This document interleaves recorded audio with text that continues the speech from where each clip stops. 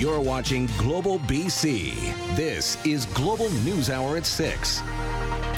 Good evening and thanks for joining us. Chris is off tonight. We begin with a NewsHour exclusive and the attempts to deal with the deteriorating situation on the downtown east side. The complex social challenges have only worsened during the pandemic, and many agree the current approach just isn't working. Now, as Richard Zussman reports, BC's Premier Designate has a new plan for the area. For decades, money has been funneling in to try to support those in the downtown east side. Money for social services, for police, for courts, for housing, coming from all levels of government. Now, BC's new premier is calling on a change in approach. I've not seen it look worse, and I've not seen a worse situation for people than right now.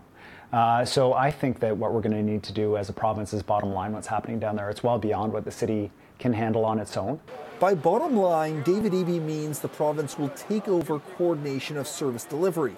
First step will be to put in an immediate encampment plan to remove those tents on East Hastings. I don't support encampments. I don't think they're a solution to homelessness. I don't think they're safe for the people who live in them. I've seen too many fires, too many injuries, and people have died. Next, there will be a medium and long-term plan coordinating specific resources, including a more effective way to track the money being spent and tracking the outcomes. People who pass through the neighborhood, or even tourists who come through, the obvious metric will be is can we see an improvement in the neighborhood? Can we see that it's getting healthier? And that'll be the big indicator for us. Eby's plan would not include telling police, service providers, and the courts how to do their job. And it's already receiving the support of the Vancouver Police Department. Somebody, probably from government, probably at the provincial level, needs to be in charge of this place and say, this is how we're going to coordinate all these disparate silos. There is also support from City Hall, where City Councillor Pete Fry says this kind of coordination has long been needed. I've certainly seen it get worse and get from worse to worse. So I think that we need a new approach for sure.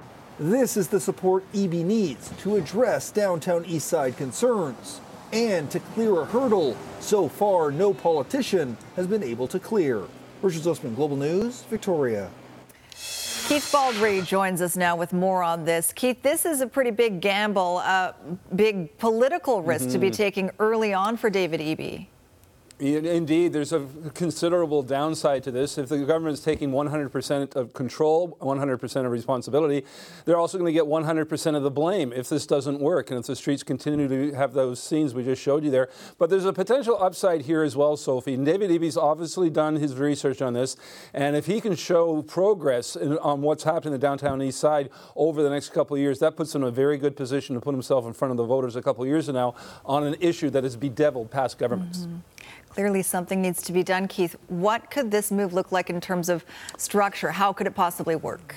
Yeah, David Eby has not supplied many details on that. I have talked to some senior people in government, though, and they're musing perhaps the creation of a new government agency in charge of this. Unlikely to see a ministry, just a standalone ministry in charge of something like this. I don't think a lot of cabinet ministers would be begging for the responsibility to oversee this thing, but I think an external agency headed over by some trained professionals to basically clean up the downtown east side and accomplish what really has deteriorated over the years and not gotten any better whatsoever. All right, thanks for that, Keith. We'll see what happens next. Keith Baldry in Victoria. An alert tonight for anyone who may have bought a certain acetaminophen product at the Shoppers Drug Mart on Canby Road in Richmond between November 2nd and 6th. The store is advising the public of a labeling area on acetaminophen 50 milligram 5 milliliter solution for children, which was sold in a 100 milliliter amber bottle at the pharmacy counter. Anyone who has the affected product is asked to stop using it and return it to the pharmacy for replacement. Now to that explosive report on social spending, which we first told you about earlier in the week. Vancouver police are finally talking about it publicly, defending their motives behind the report and the report's content. Rumina Daya, who first broke the story on Monday, has the latest.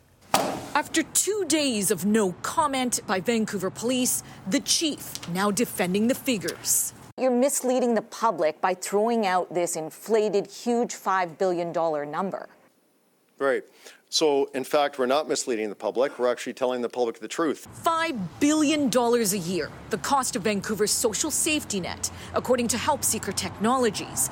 The VPD paying the Canadian research company $149,000 to conduct an audit. A major focus, the flow of money to the downtown east side, with no accountability. There is a significant amount of accountability. The books for organizations that receive money are audited, for example. It's unfortunate that the authors of the report didn't bother to contact the province to get more accurate information. The numbers and methodology controversial, given the $5 billion includes $2 billion in federal transfers for costs including CPP, old age security, and child benefits for all Vancouverites, not just the vulnerable. Direct benefits are a hallmark of social welfare states, so it would be erroneous for us to exclude that. Is the motivation to get more money in the police budget? What's the motivation here? Well, if you look at the report, there's nothing in here about the police budget. Like, there's nothing in here about, Adam Palmer asking for more resources for VPD. No matter how you crunch the numbers, the chief is arguing no one is in charge of the downtown east side. Too many ministries, too many city departments, a lack of coordination, while the crisis is getting worse. 6 months ago, there was not even half as many people down here.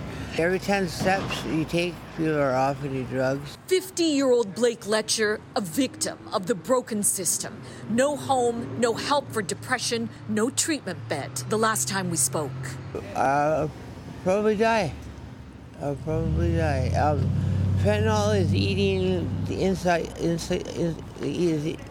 inside of me out. They'll get police chiefs and deputy chiefs coming up as recently as last week from big cities in the U.S., and they go to the downtown east side and they're gobsmacked. They can't believe what they're seeing. What is clear, more people will suffer, more people will die before tangible solutions hit these streets. Romina Dea, Global News. Well, it has taken 361 days, almost a full year, but welcome relief today for a part of the province hit particularly hard by last year's atmospheric rivers. Julie Nolan now on the reopening of a key BC highway that's had to deal with a series of natural disasters. 3, 2, 1, here we go. Just like that, this stretch of Highway 8 finally back in service. People will be able to drive from here in Merritt to Spence's Bridge, all along Highway 8 for the first time in nearly 1 year. 69 kilometers of what's also called the Nicola Highway, previously wiped out by BC's catastrophic floods, now operational thanks to temporary repairs. It's welcome news for people who live and work along this important highway corridor, and it has been with no shortage of effort to get us to that point. 7 kilometers completely washed out by an occurrence so rare it's been called a 1 in a 750-year weather event. Drone footage from the ministry shows the sheer magnitude of the project over a 12-month span, 25 sections needing repair, then hampered by 5 more mudslides last summer. So completing this work in under a year tells you everything you need to know about the people and their level of dedication who've been working on this project. A tour of the area shows sections ready for permanent road work. Temporary repairs have already cost up to $250 million, while permanent work is anticipated to reach the $1 billion mark. 70% of that will be covered by the federal government. Meanwhile, First Nations and many others in the region are still reeling from the damage. And then it started hitting our bridge, and I thought, well, looks like we're going to be stuck here. And we were. Shut out of some decisions regarding the work, one chief says it'll take more than one ministry to bring the region back from the brink. A few weeks seemed like an eternity for many of my members. And for many, they're still displaced. Full construction is planned for the winter season. Area residents will have access, although non-local drivers are advised to use other routes where possible. Julie Nolan, Global News. Homicide investigators are collecting evidence at a home in Chilliwack. RCMP were called to a residence on South Sumas Road near Unsworth Road just before 2 on Tuesday afternoon. The Integrated Homicide Investigation Team has now taken over the case. IHIT says the victims are a man and woman and their deaths are suspicious. They're now working to confirm the identities of the victims. Anyone with information is asked to call IHIT. The Crown has rested its case in the Doug McCallum public mischief trial, and now it is up to the judge to decide whether the former mayor of Surrey is guilty or not guilty. As Catherine Urquhart reports, on the last day of the trial, the special prosecutor highlighted inconsistencies in the statement McCallum gave to police. Doug McCallum arrives at Surrey Provincial Court for the final day of his public mischief trial. The former Surrey mayor is accused of misleading police about an investigation into his foot allegedly being run over. She pulled out and turned right. She clipped my knee and my bottom leg and then ran over my foot at the same time. The tire went right across here. In final submissions, defense lawyer Eric Gottardi asserted McCallum's actions were consistent with someone having a minor injury, saying he should be acquitted. Special prosecutor Richard Fowler told the court the trial isn't about whether Doug McCallum's foot was run over. Rather, it's about whether he gave false statements to police. She pulled in like this and pinned me right here. And then and touching me, and then just screamed blue murder. Fowler pointed out that McCallum had claimed to police 11 times that he had been pinned by Debbie Johnstone's car, saying that simply did not happen. Fowler also noted McCallum's 2-hour delay in calling 911, saying he had time to make sure what he told police was going to be accurate. CCTV footage from the Save On Foods parking lot was evidence, along with photos of McCallum's foot and the shoes he wore at the time. The truth will win. That's all we got to do is tell the truth. Debbie Johnstone, the woman who allegedly drove over his foot, testified, as did the lead investigator and several expert witnesses. Now, if you see the red mark there. Doug McCallum's public mischief trial is now over. Judge Reg Harris is expected to rule on the case in about 2 weeks. Stairs or elevator? What do you prefer? Elevator. Catherine Urquhart, Global News. Abandoned boats in Vancouver's False Creek have frustrated many residents for years, and now it appears something is finally being done about them. The derelict dozen authorities are targeting and the deadline they face. Next on the NewsHour. Going, almost gone. A year later, the barge won't be chilling much longer. A progress report on its removal coming up. Plus, a close call on the Deltaport overpass. What happened when police caught up with the driver? That's still to come tonight. First, though, if you heard a cheer coming from the vicinity of Vancouver, it might have been from the people who live around False Creek. As Krista Dow reports, Transport Canada has announced it's finally doing something about the floating eyesores in the neighborhood. In the heart of Vancouver, False Creek is a destination for hundreds of boats and vessels. But it seems many have outstayed their welcome. There's a lot of boats that are there. Some are left unattended. Some actually have people living on them. Jeremy Patterson with False Creek Ferries knows this area like the back of his hand. He's seen a rise in the number of derelict or apparently abandoned vessels, some unseaworthy, others downright suspicious. They have too many bikes on their boat is one of the things that you wonder where they got all the bikes from. There just seem to be a lot of boats that are in bad shape. And now they're put on notice. With help from the city and the Vancouver Police Marine Unit, Transport Canada has identified 12 abandoned sail and power vessels anchored in False Creek and English Bay that will be disposed of. Owners have 30 days to respond. They could be just dumping a lot of waste and sewage and things like that into the creek. 12 is quite a few. I think it should have been stopped maybe long before it got to that point. It's too bad. It's another blemish on what's otherwise a very beautiful city. Not only an eyesore, but the decrepit or abandoned boats pose a health and safety risk, like this one that sank after getting caught up in last week's windstorm. A lot of these vessels aren't really seaworthy or barely seaworthy. They're leaking, oil and worse into the False Creek. When they do go ashore, go aground, or get damaged and sink, all of the debris floats around False Creek until it gets cleaned up by somebody. Patterson believes the actual number of derelict boats is much higher. He'd also like to see more enforcement. But for now, a good step forward in cleaning up the creek. Krista Dow, Global News. Up next on the News Hour, uplifting Chinatown. If we start to lose Vancouver's Chinatown, we're really losing the heart and soul of our city. Vancouver's new council takes the first steps to help the community make a comeback. Also ahead, remembering a dark chapter in Canada's history and the role a group of Port Moody residents played in trying to make things right. Good evening. Plenty of emergency crews on scene to a rollover crash here in Langley, southbound on 200th Street at 48th Avenue. The right lane is blocked.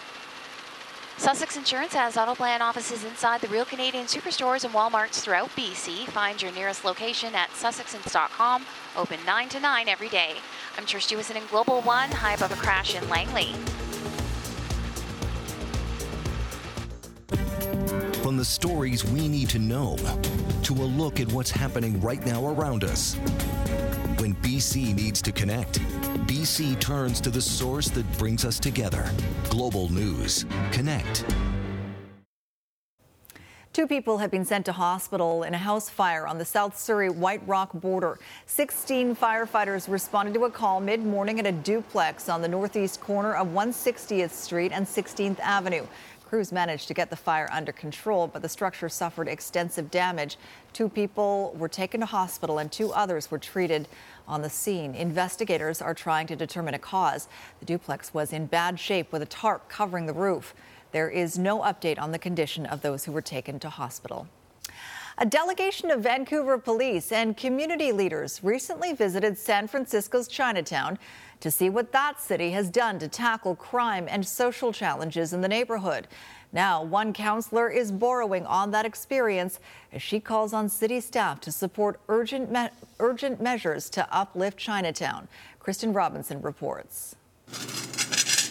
Albert Fox's family has been filling herbal prescriptions in Chinatown for 45 years. As the weight of the community's challenges takes its toll, he hopes the new civic government will measure up. Obviously, Chinatown/downtown East Side is the major sufferer of all these issues. Graffiti vandalism, street disorder, and random attacks. Restoring public safety, he says, should be the city's top priority. It was getting worse. It wasn't improving at all. And because of the pandemic, it just fast-tracked and almost exponentially deteriorated. If we start to lose Vancouver's Chinatown, we're really losing the heart and soul of our city. Councillor Sarah Kirby-Young is bringing a motion to Council November 15th, asking staff to report back in January on enhanced street, alley and sidewalk cleaning in Chinatown, nuisance graffiti removal, beautification like murals and public art, and community-led efforts. A delegation of VPD and Chinatown leaders learned how those actions helped San Francisco overcome similar challenges during a police board-funded trip this past summer. The fact that this was a real effort and a concerted effort where all of the parties came together and said, okay, we need to move the needle literally here and take back our Chinatown. Kirby-Young also wants staff to explore potential bylaw changes to remove or waive fines for property owners and businesses repeatedly targeted by taggers. It's a matter of how fast can we clean the graffiti only to be defaced again, overnight, and then you clean it again, and then to be defaced overnight again. So it's an ongoing, perpetual kind of mouse game. ABC Vancouver promised to set up a city office in Chinatown, and the motion calls on staff to establish one within a city-owned property like Chinatown Plaza. You're going to see your mayor and council down around here on a more regular basis. I think this requires more than just the civic government itself. There's no quick remedy, Fox says, for Chinatown's most complex challenge. Ensuring its neighbors struggling with homelessness and addiction get the help they deserve will require calculated cooperation from all three levels of government. Kristen Robinson, Global News. Permanent tribute is being paid to those who tried to make a difference in a dark chapter in Metro Vancouver history. A storyboard has been unveiled in Port Moody's Rocky Point Park, highlighting efforts to help those stranded on board the Komagata Maru back in 1914. A shipload of immigrants were denied entry into Canada and forced to return to India, where several eventually died at the hands of police. But while their fate was being decided in Vancouver, members of the local Sikh community did their best to reduce the suffering of those on board the ship. Local South Asian and First Nation community provided the passengers with food, water and medication. Often the passengers went for 24 hours without food and water, sometimes 2 or 3 days or more. The storyboard acknowledges the role of systemic racism in Canada in this tragedy, as well as the contribution of the Sikh community as some of Port Moody's earliest residents and their contributions to the passengers isolated on the steamship.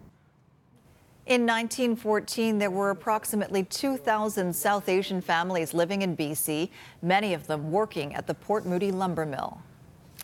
Coming up, the wins and losses of the U.S. midterms. I'm prepared to work with my Republican colleagues. How the red wave didn't turn out quite as some had expected. Also ahead, emotional testimony at the Emergencies Act inquiry. Take a moment to reflect. BC Remembers, live on Global BC and BC One, Friday, November 11th from 10:30 a.m. Brought to you by the Royal Canadian Legion. We remember to honor Canada's veterans.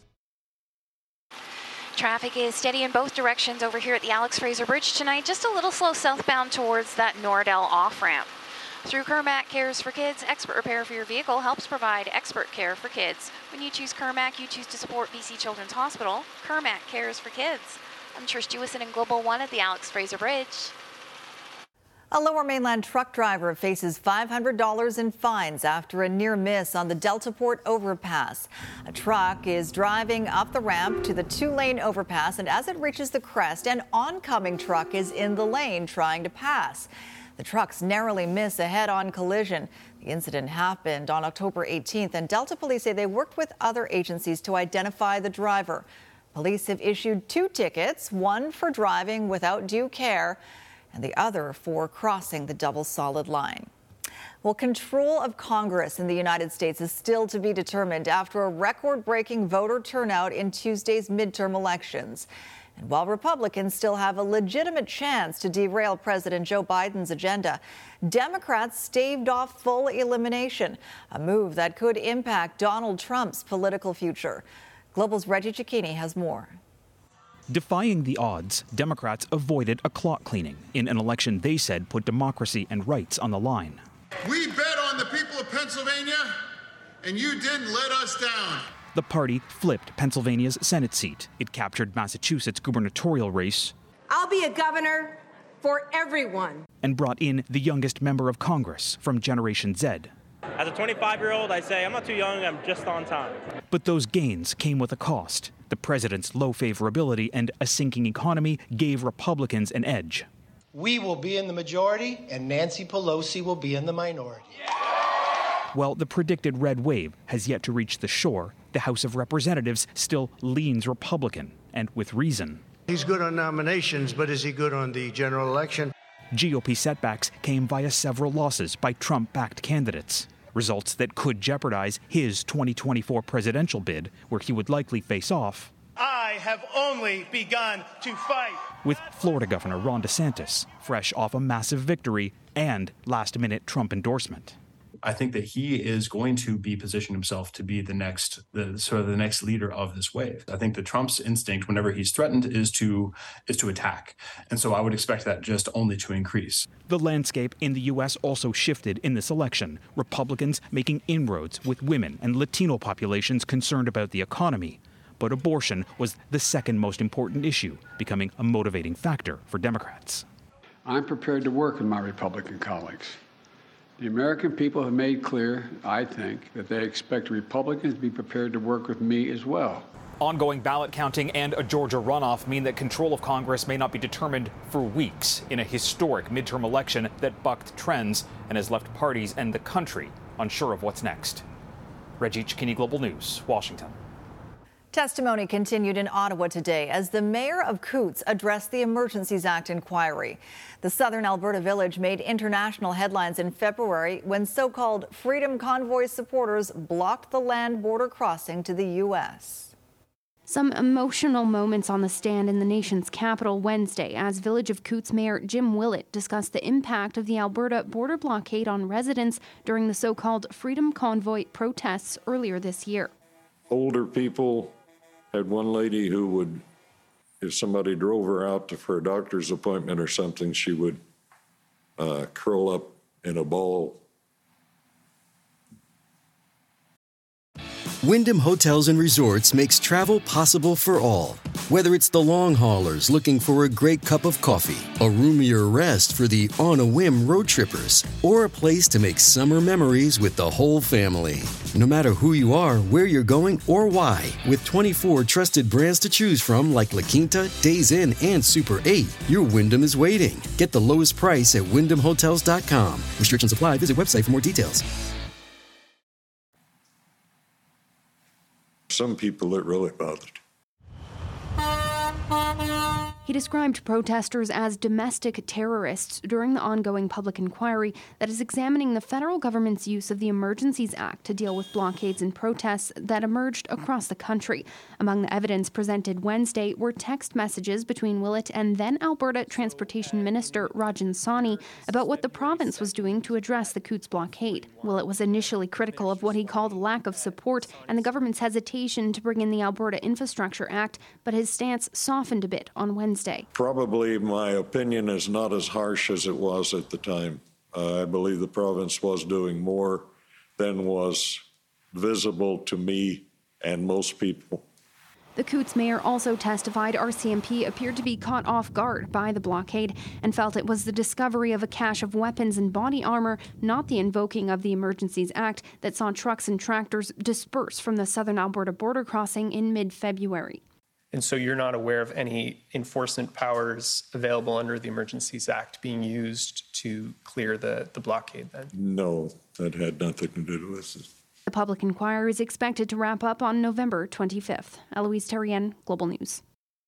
Federal Conservative leader Pierre Poilievre is in Vancouver today. The party boss speaking to reporters at a local supermarket, addressing affordability concerns. This is Poilievre's second news conference since becoming leader in September. The Conservatives saying everything feels broken in Canada, placing the blame on Prime Minister Justin Trudeau and the Liberals.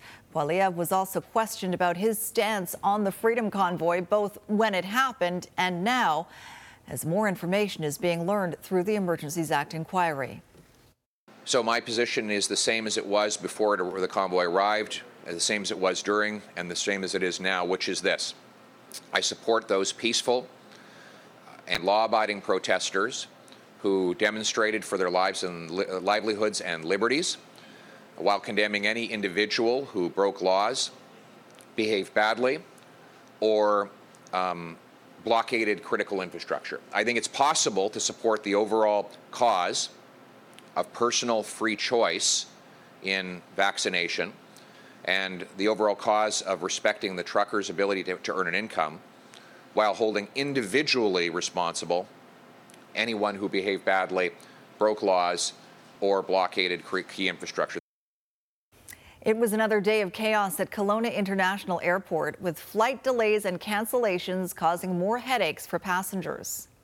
There's been a number of weather events. We had increased snow, which caused visibility issues. We've had low clouds and strong winds from the north, basically over the last 5 days. And when you get into that sort of weather pattern, it makes it a little more difficult for aircraft to land. The airport says WestJet's system-wide outage over the weekend didn't help matters, as the airline is still struggling to clear its backlog of passengers. However, officials are optimistic the weather will start improving shortly. Today we're starting to see a number of flights being able to land again, and we're anticipating clearer skies as we go into tomorrow. So we're hopeful that most of the delays will be cleaned up by then. Officials are reminding passengers to check their flight status before heading to the airport.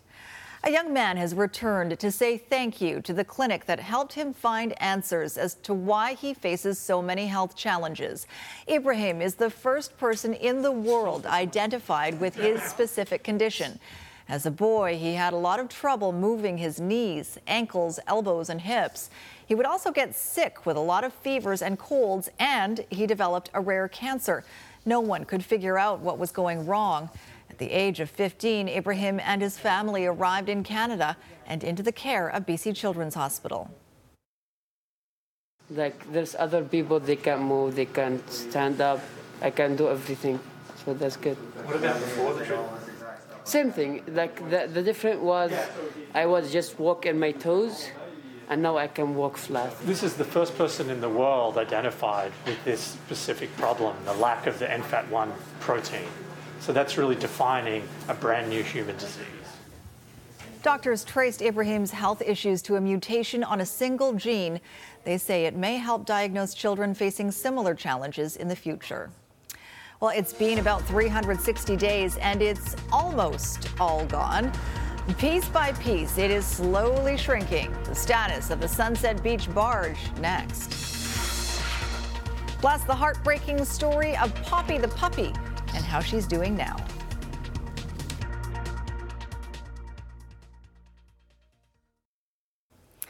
Well, the backdrop for countless Vancouver selfies has almost sailed into the city's history books.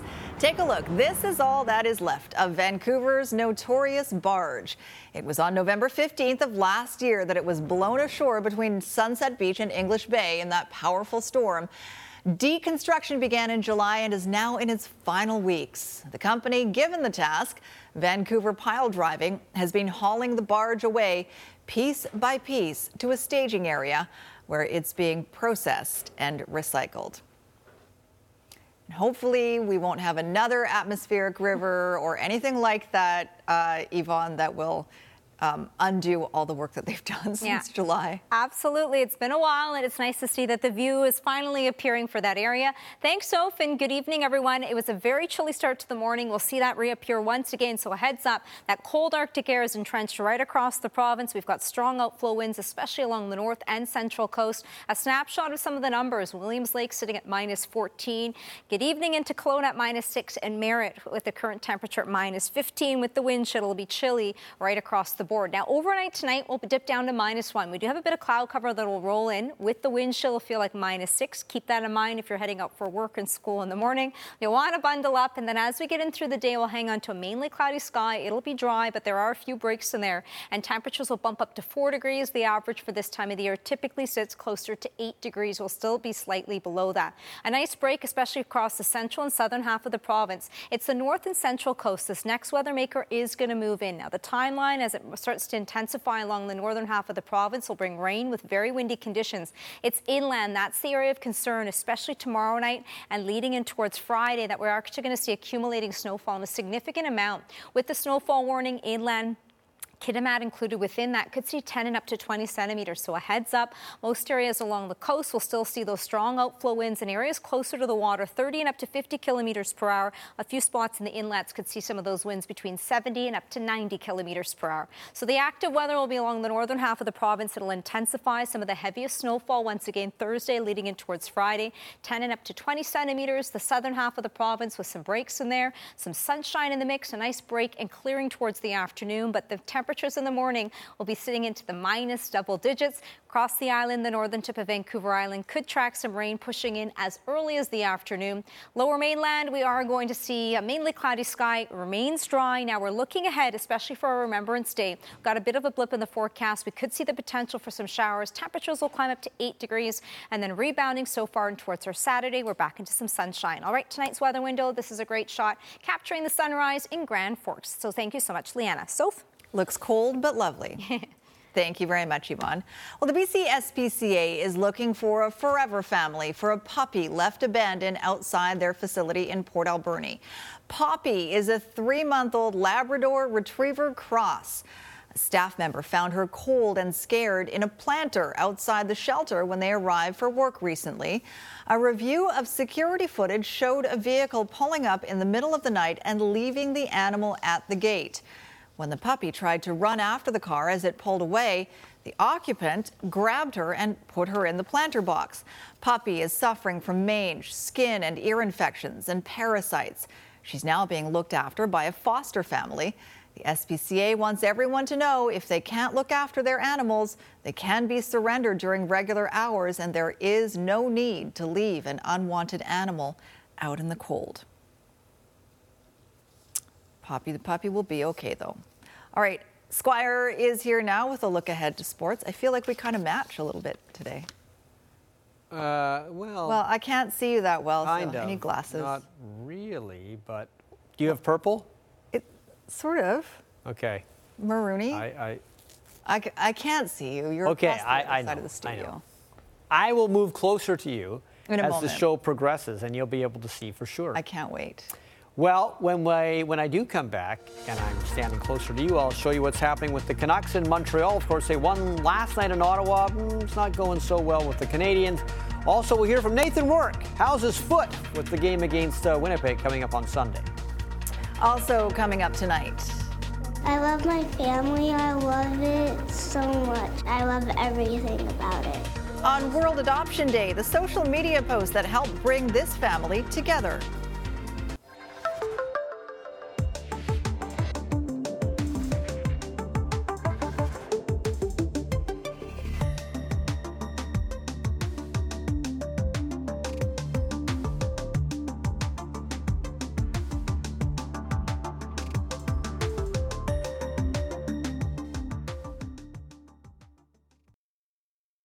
All right, now that you're next to me on the other side so of the now you can I see. Can see. It's not really that close. I mean, it's sort of close, but not really. Wendale. But our poppies are the same color.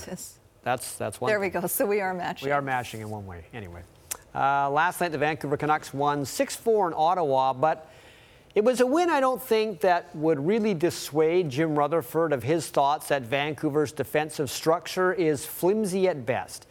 The Canucks allow an average of 4 goals per game. Only once this season have they allowed less than 3, and oddly enough, that was against Sidney Crosby and the Penguins. Tonight, it's Thatcher Demko in goal for Vancouver, again with the smelling salts.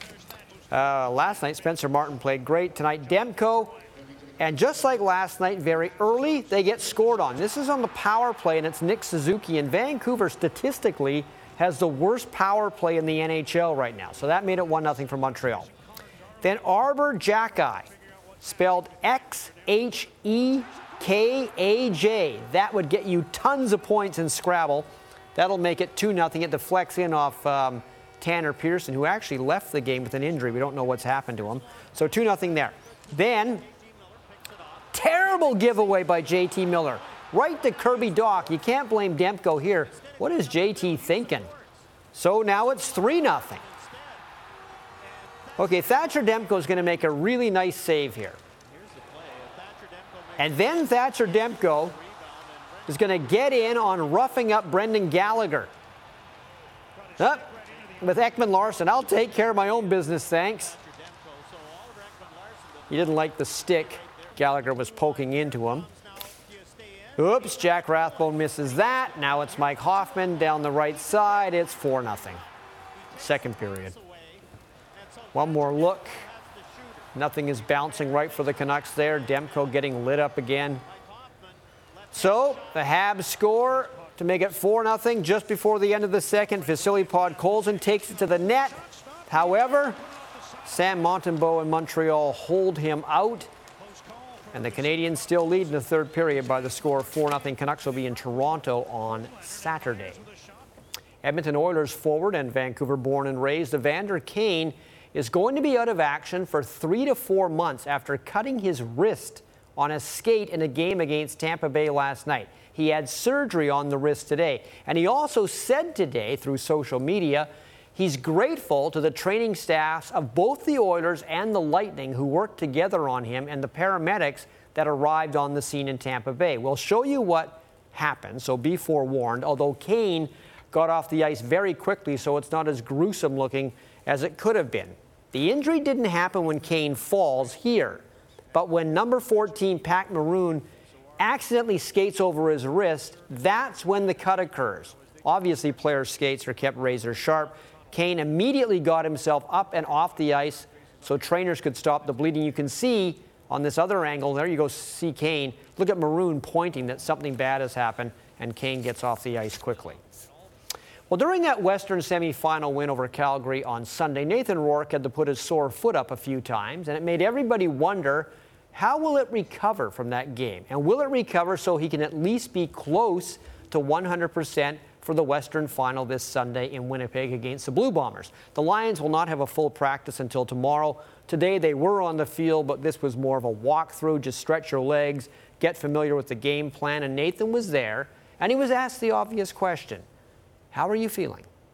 Yeah, I feel better for sure. I was definitely sore a little bit after. It's the most I've asked it to do in 10 months, 10 weeks, and so it's expected to be a little bit sore. But it's the couple of days off that we've had, and Coach Campbell's taking care of us today, and so expect to be full go for tomorrow and all the days after that.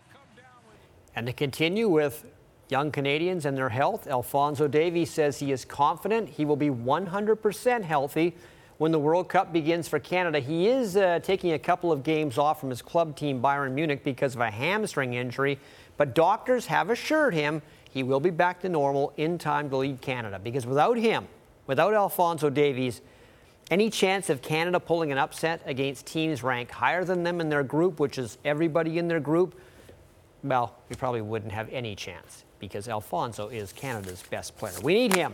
We need him healthy. We need him out there. There you go. All right, thanks, Squire. Well, it started with a Facebook post and turned into a new family. That story next.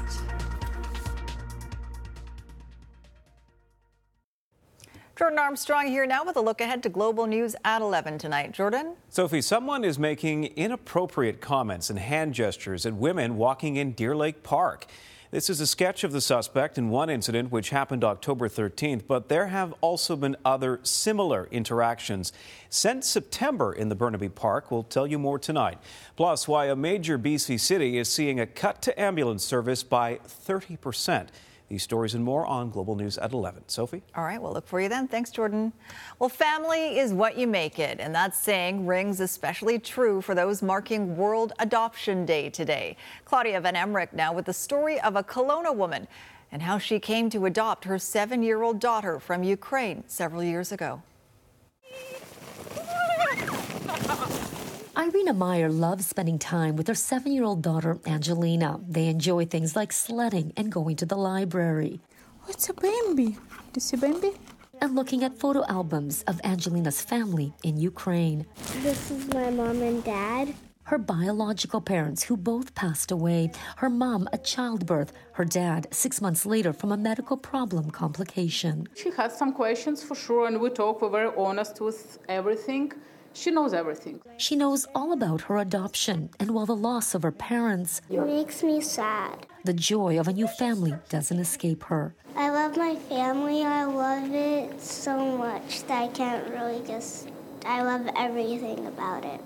Angelina first came to Irina's attention through a Facebook post. She was so touched by the little girl's difficult circumstances, she decided to start helping her and the grandmother who was taking care of her all the way from Canada. We just make a little help with a little renovation over there. We buy them washer and dryer and some little computer for her.